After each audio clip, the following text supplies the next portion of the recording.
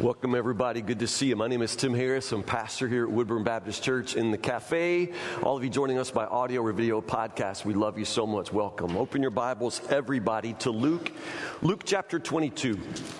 Luke chapter 22. If you're following along in the live event, you'll notice that whole app is now upgraded, really slick, and I encourage you to do that if you've never done that. Find the YouVersion Bible app and find the live event for this service, and then follow along. Also, if you have children and are heading toward Easter, I have linked on the live event a devotional guide for you to use this week with your kids. It's a really nice thing. So do find that and follow along with us. In honor of March Madness, I thought I would tell you a little bit about my life as a baller.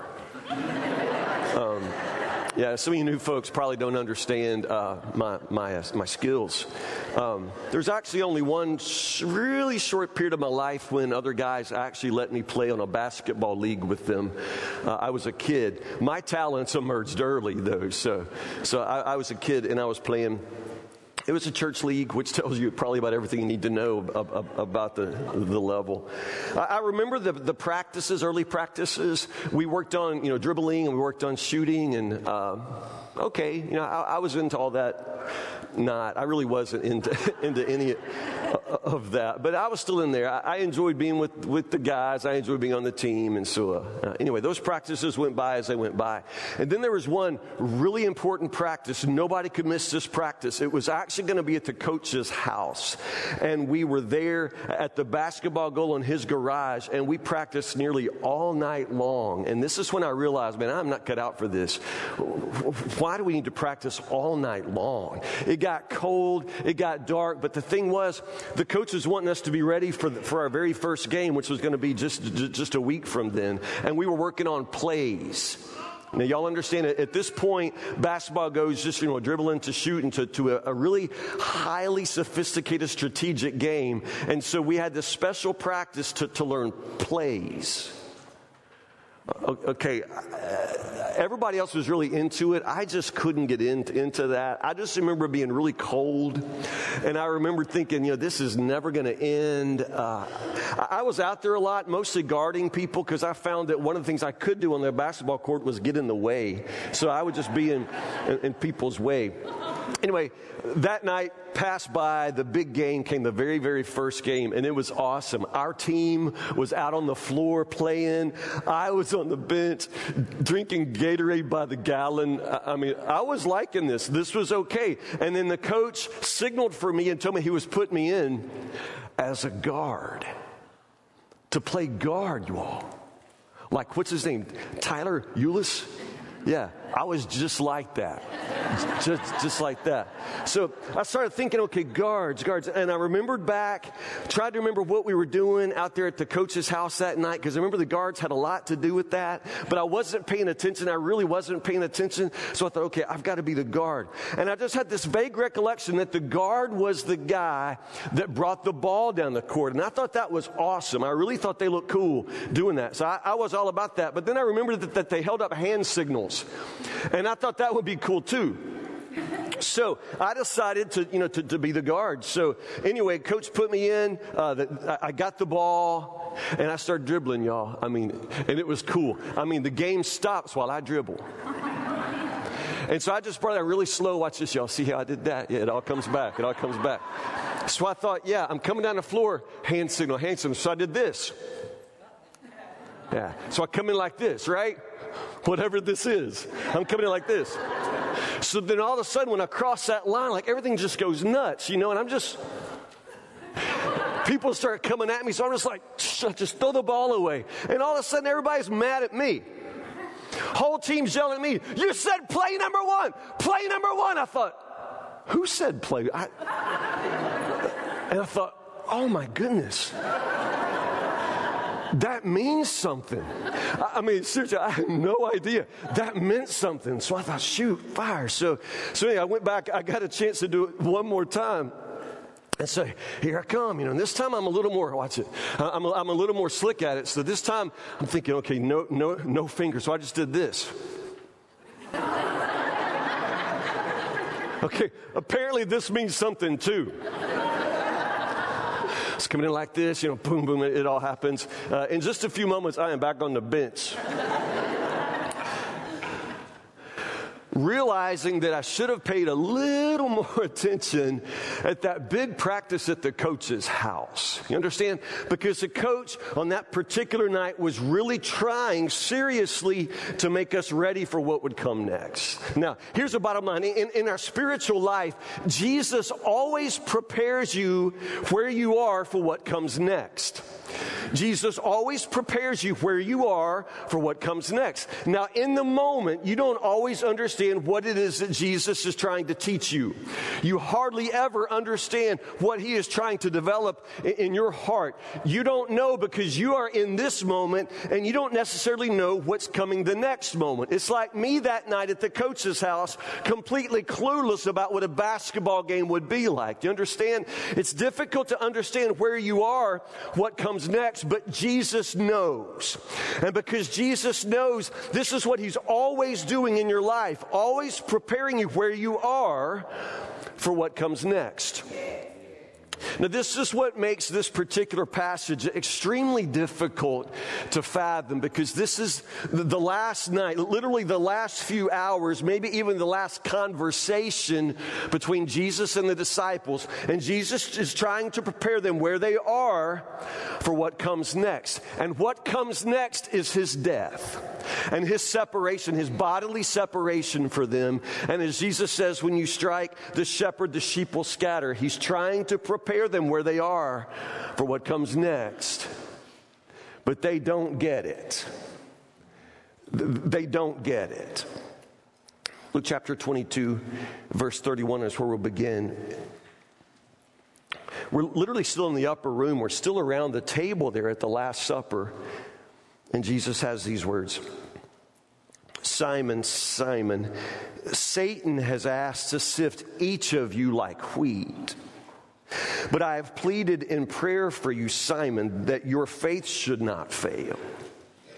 So when you have repented and turned to me again, strengthen your brothers.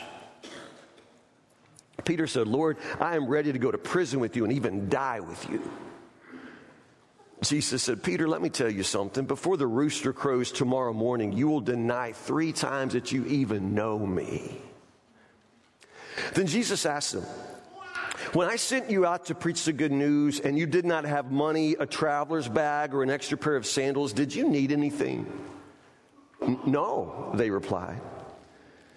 But now Jesus said, take your money and a traveler's bag, and if you don't have a sword, sell your cloak and buy one. For the time has come for this prophecy about me to be fulfilled. He was counted among the rebels. Yes, everything written about me by the prophets will come true. Look, Lord, they replied, we have 2 swords among us. That's enough, he said. Okay, back up. It's really important, really important. Verse 31, Jesus is speaking to all of the disciples. He says, Simon, Simon, Satan has asked to sift each of you. So he says Simon, he addresses Simon Peter directly, but the word that he uses there is plural. When he says you, Satan has asked to sift you like wheat. It's plural. So Satan has asked permission to get at all of the disciples. He wants them. There's a target on their backs. I think it's really, really interesting, those simple words that Satan has asked. Satan has asked. What exactly does that mean to say that Satan has asked? Very, very fundamentally in your life as a believer, understand that Satan can't do anything in your life without permission. Satan can't do anything in your life without permission. Now, whose permission would that be? Well, first off, God's permission. Very, very importantly, he's on a leash. He's on a short leash, and he can't do anything that God doesn't allow. Now, it's devastating to think how much freedom he has in the world, and there are an awful lot of things that Satan seems to do. So if he only does the things that God allows, does that mean that everything Satan does, God is responsible for? Well, I would go so far as to say that there are certain things in my life that God never intended, that God would not have allowed, but I allowed them. You see, when it comes to my life, I can let Satan in. I can open the door to him. God gives me that freedom as well. Do you understand what I'm saying? Satan needs permission to attack you. He needs permission to get at you. And the fact is, God would often keep a hedge around us. God would protect us much more than we are protected. The problem is we don't walk closely enough with the Lord to allow him to protect us. We step out into the fast lane with the devil, and we invite his testing. We invite temptation. We do this every single day of our lives. So understand, Satan is not a powerful enemy. The only power he has is to lie to us, but he's very, very good at it. So, bottom line, Satan needs permission. He needs permission to come after us. And typically that permission comes from God. But in our most boneheaded moments, we ourselves will invite him on in. Did you recognize that? So Jesus says, Satan has asked to sift each of you like wheat. Let me just say this. The trials you face are only the ones God allows. So let's go there. Understand, I put that little parenthesis in there that you sometimes allow things God never intended. But let's just go with this. The trials you face are only the ones that God allows. So Jesus says, Satan has asked to sift each of you like wheat. But I have pleaded in prayer for you. Jesus prays for me. Understand, Jesus knows what Satan is doing, and Jesus knows that this very night Satan is coming after the disciples. So Jesus says, don't worry, I've prayed for you. Don't worry, I've prayed. Now, that sounds good. Just out of curiosity, what would you hope Jesus would be praying for you? What would you want Jesus to ask for on your behalf? I would want Jesus to say, please let him escape this temptation. Let this trial never hit Pastor Tim. That's what I would want Jesus to pray. If he knows the devil is coming and Jesus is going to ask the Father for something on my behalf, I would say, why don't you just rapture me out and drop me on the beach somewhere? Because that's what I would want. But that's not what Jesus prays. I have prayed for you. And he does not pray that the temptation won't come. He does not pray that Simon and the others will never face the trial. That's not what he prays. Instead, he prays that their faith should not fail. He simply prays that their faith should not fail. So obviously God allows this testing. God allows what's going to be a horrible night and a horrible season for the disciples. And God allows it. Why does he allow it? Very, very simply, the only reason God allows anything is when that thing will somehow suit his purposes. So God allows you to be tempted and tried when it suits his own purposes for your life. So if God allows you to go through a dark period, if God allows you to go through a trial, understand that trial must somehow suit his purposes for your life. So apparently his purpose for your life and mine is not simply that we're always happy. The first purpose of God for my life is not happiness. And the first purpose for my life from God's perspective is not comfort. God did not put me on this earth so that I could live a comfortable, happy life. Now that's what we want, but that's not God's first priority for us. God has a higher purpose, and Jesus says it right here. I have pleaded in prayer for you that your faith should not fail. It is faith. It is always faith. It is your faith that God wants to strengthen. It is your faith that God wants to sustain. You may not always be happy, but if God has his way with you, you will always be growing in faith for the simple reason that it is impossible to please God without faith, according to Hebrews chapter 11, verse 6. Without faith, it is impossible to please God.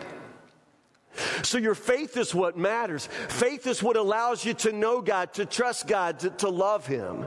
Without faith, it is impossible to please God. So Jesus says, I have pleaded in prayer for you, Simon, that your faith should not fail. Peter said, Lord, I'm ready. I'm ready. I'm ready to go to prison. I'll die for you. I'm ready. Oh, see, this is my problem and your problem. We typically underestimate the seriousness of what Jesus is saying to us and overestimate our own abilities. I'm ready. I am so ready. It's like me, Ready. Jesus says, Peter, let me tell you something. Before the rooster crows in the morning, you will deny even knowing me. You'll deny it 3 times. Then notice what Jesus says next. This is the important part. Then Jesus asked them, when I sent you out to preach the good news and you did not have money, a traveler's bag, or an extra pair of sandals, did you need anything? Now, he's referring to an episode earlier in their public ministry when he sent them out.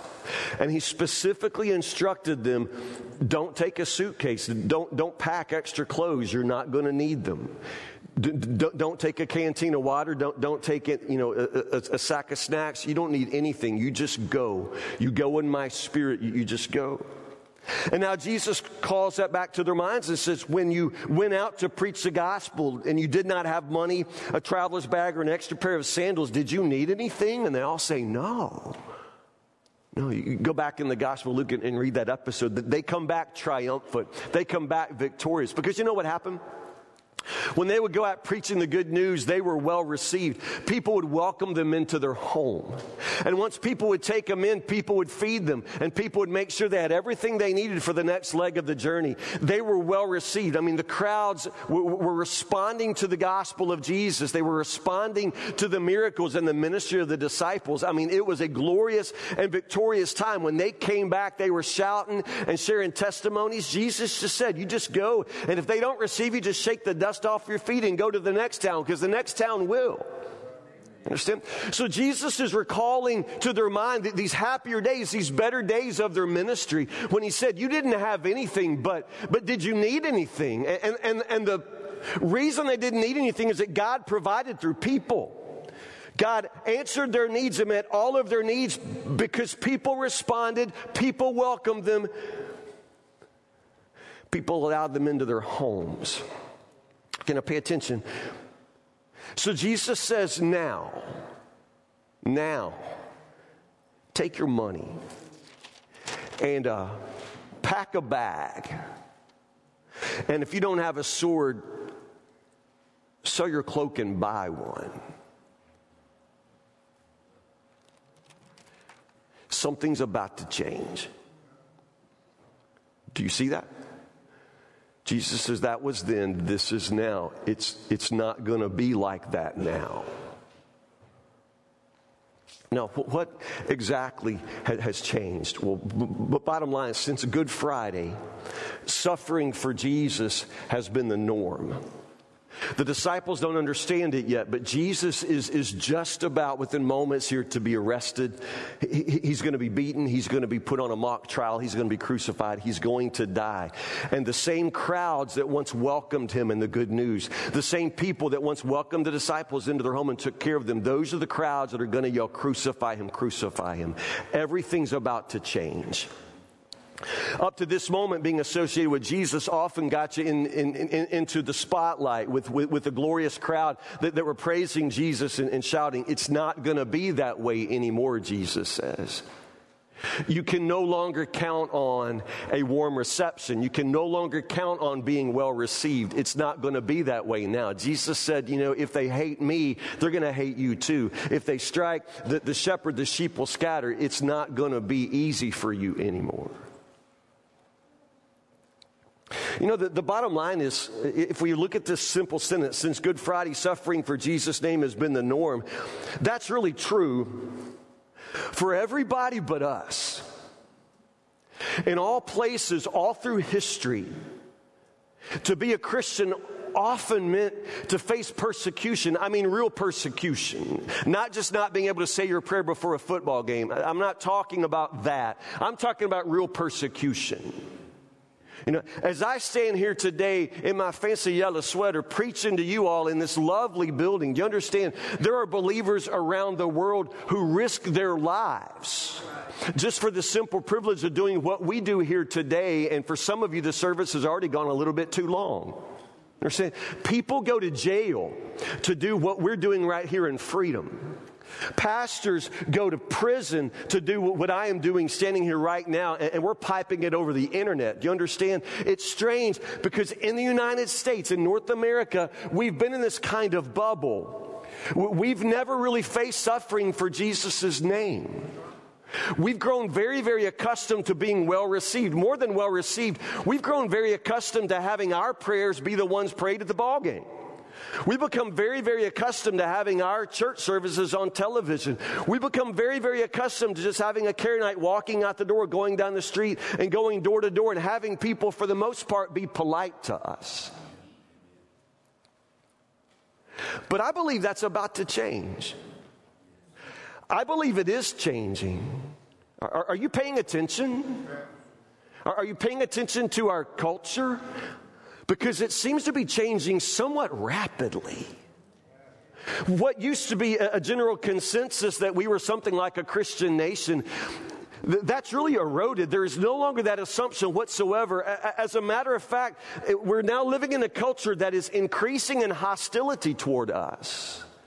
Now, I'm talking way beyond just, the little things, like I said, where you can't pray your prayer before a ball game or expect everybody to stand up, with you. Way beyond that. I mean, we're way past that now. Are you paying attention to this? Do you really think that this season of sort of owning the culture, this season of being the dominant voice, did you really think it could last forever? Because Jesus never ever prepared us for that. He prepared us for this. He prepared us for suffering in His name. He prepared us for taking up our own crosses to follow Him. Nobody ever said that, some people take up a cross, but you'll get to have your own radio show. No, Jesus never prepared His disciples for anything other than suffering after Him. We've just never known it. We've never had to follow Jesus when it was hard. We've never had to follow Jesus when it was hard. So in that sense, we're sort of like the disciples that night, clueless about it. For them, it's always been easy. They have no idea what's about to strike. And Jesus has plainly told them, the devil has a target on your back. Now, what's going to happen is going to build your faith, but what's going to happen is going to be devastatingly difficult for you. I'm praying for you, Jesus says, that your faith won't fail. It's about your faith. But let's be honest, some of us don't have very strong faith now. Maybe it's because our faith has never been tested, Maybe it's because we've never had to pay any price to follow Jesus, so therefore we've sort of been discount disciples. Since we have come through this at a very, very low personal price, we just sort of assumed that maybe it's not very valuable. Maybe we're about to find out how valuable it is to take the name of Jesus. Maybe it's about to demand some sort of personal price for us. So in the upper room, among the last things Jesus said to His disciples, He asked them to rethink their whole mission. Rethink your whole mission in terms of a hostile environment. That was then, Jesus says, when everybody opened their doors for you. Now, you probably ought to take some money and pack a bag, and if you don't have a sword, get one. In other words, they've got to think like missionaries. And you and I have to learn to think like missionaries. This world is not our home. And this is not a Christian nation. We can no longer assume that all of our neighbors know Jesus. You cannot assume that your neighbors have even heard Jesus' name. You can't assume that your neighbors speak the same spiritual language that you do. You can't assume that. And you can't assume that people are necessarily going to be tolerant of you and your faith. You cannot assume that any longer. You can no longer always expect a welcome reception. You can no longer expect that the culture won't turn against you because they turned against Jesus. It's going to be very, very different for the American church. It's going to be different for Woodburn Baptist Church. Because we don't think like missionaries. We think like church people. We step out into the culture and we're like we're like your grandma who used to go to church, but you didn't go to church. Your grandma, like when you saw her, she'd wag her finger in your face and tell you need to go to church. That's kind of how we do in our culture. That's what we consider evangelism, just wagging our finger and telling people how they need to do better, how they need to go to church and how they need to not be gay. Just wagging our finger in their face. We've sort of assumed that our job was to correct their behavior. We've always sort of assumed that our job was to go out there and make the culture behave. But honestly, that's not how missionaries do. That's not what missionaries think like. In other words, our job is not to go out and police their behavior and to help them find new behavior. Our job is to go out and help them find a new relationship with Jesus. That's what missionaries do. And we have to go to where the lost people are. We no longer just expect that we'll throw open the door and they'll all come in here and fill up on a Sunday. We've got to rethink our mission because the environment for us is becoming hostile. But Jesus said that it would. He said it would. We're about to find out. So Jesus said that was then, but now take some money and be prepared. Pack a bag and if you have an extra cloak, you probably ought to just sell that and buy a sword. Now, Jesus is speaking spiritually. Y'all know this, right? He's speaking spiritually. Jesus doesn't really mean go get a sword because he's already said that the enemy is whom? It's the devil. It's Satan who's coming after you, you understand? And he's a spiritual enemy. So, whoa, with your sword, it's not going to do any good. Your enemy is not physical. Your enemy's not your neighbors. Your enemy is the devil. Jesus is speaking spiritually, but usually when Jesus speaks spiritually, the disciples never get it because they don't think spiritually. Some of us don't think spiritually either. They've missed the point at every moment of this conversation. When Jesus was talking about his suffering at the Last Supper, remember, they just start talking about what? Who's the greatest? Like, between them, who's the greatest? Can you even imagine that conversation? Can you even imagine having that conversation in front of Jesus? Who's the greatest? Yeah, I think I'm the greatest. What? So at this point, after this long supper of trying to prepare them for what comes next, and they continually miss the point, Jesus gives this incredible warning about what happens next, what they're going to need to know, how that was then, but this is going to be different. It's going to be different now. I'm going to die. You probably need a sword. He doesn't mean a sword. He means you need to expect opposition, expect confrontation, expect it to be a fight. And then they look at Jesus and they say, we got two swords. We got two swords. Now notice the scripture. Jesus says that's enough. He's not talking about swords, y'all. Y'all getting this now? We're talking spiritually. Jesus doesn't mean you got two swords. Wow, that's great. Okay, I'd get like 5 on one, and it's not about the swords. When Jesus says that's enough, he's not saying, okay, you've got enough swords. No, Jesus is saying enough. I've had enough of this talk. That's what Jesus is saying there, you all. It's not enough swords, it's enough of this. That's enough. He's finished trying to warn them. It's enough. I'm done with this talk.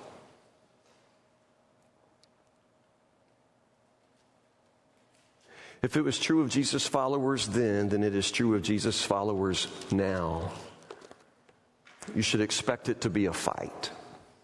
I don't mean that we go out in hostility fighting people. We go out as an army of love. You understand this. Truly, you must understand this. We go out as an army of love. The hostility comes from the enemy, the devil, and those who side with him. It was never supposed to be an easy mission. It's never supposed to be so easy that all you'd ever have to do is sit in a pew and write a check on occasion and send people and come back and hear the stories and see the pictures. That's never what missions was always about. It's about Jesus' followers putting their own necks on the line for the sake of his name. My hunch is Satan has sought permission to to sift us like wheat. He's going to shake us. He's going to shake our country. He's going to shake this nation. He's going to shake this church. And God will allow it.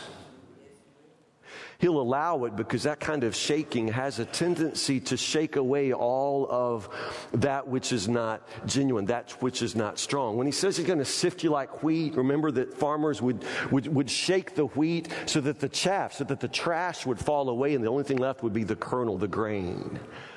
And that's what is going to happen to us. Our lives will be shaken. We'll be put through the fire so that which is trash in our own lives, that which is not eternal, it burns away. And the only thing left is the image of Christ in us. That is what he desires for us. And truly, if in your life you just seek happiness and comfort, you're following the wrong Christ. It's not happiness, it's holiness that he wants to create in you. It is faith that must not fail. But honestly, some of us don't follow him very faithfully when it's been easy. What are we going to do when it gets hard? Some of you think you've done something really big by dragging your sorry behind the church on a Sunday morning, you know, after watching ball games all night, and you think you've done something. Your faith falters when there is no test. Your faith falters when there is no price to pay. But on this night, Jesus tries to prepare his disciples for what comes next, and he tells them it is going to get hard. It's going to get dangerous. There's going to be a fight for you. I pray your faith won't fail. So what about you? When the road gets difficult, will your faith fail?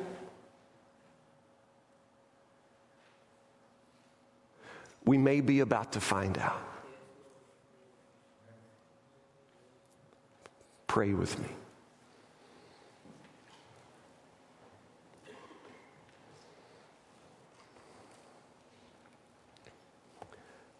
Well, Jesus, we remember all the days in our country when churches would just explode with attenders, Lord. We remember a day when people used to just go to church, whether they believed or not, because they thought it would be good for business. It was good just to be known as a churchgoer. People looked favorably on those who just at least pretended to be Christians. And Lord, when we would kneel to pray in public, Lord, people at least walked politely around us, or they would come up and thank us for praying, Lord. There was just this sense that in our country, everybody sort of went along with the church and went along with the gospel. It almost felt like everybody believed. It's changing. It's changing. Lord, we don't exactly know what we will do when it changes. Some of us faltered in our faith when it was easy to be your follower. We don't know what we will do when it becomes difficult. Lord Jesus, we just pray that our faith won't fail. We pray that in the coming test of our own lives, Lord, whatever shape the trial will take, Lord, we pray that we will somehow come out stronger, that we will love you more dearly and follow you more nearly. Lord Jesus, don't let our faith fail. Lord, I pray for the members of this church. Ask you, Lord, to help us to survive the testing, the trials, and come out with our faith, Lord, stronger than ever. Lord, if it is faith that is necessary for knowing you and pleasing you, then, Lord, we'll sacrifice everything else for strong faith. We would leave it all, give it all up, Lord, to strengthen our faith that in the end of this thing, Lord, if we have nothing else, we will have you. Make our lives all about you, Lord Jesus, in whose precious name we pray.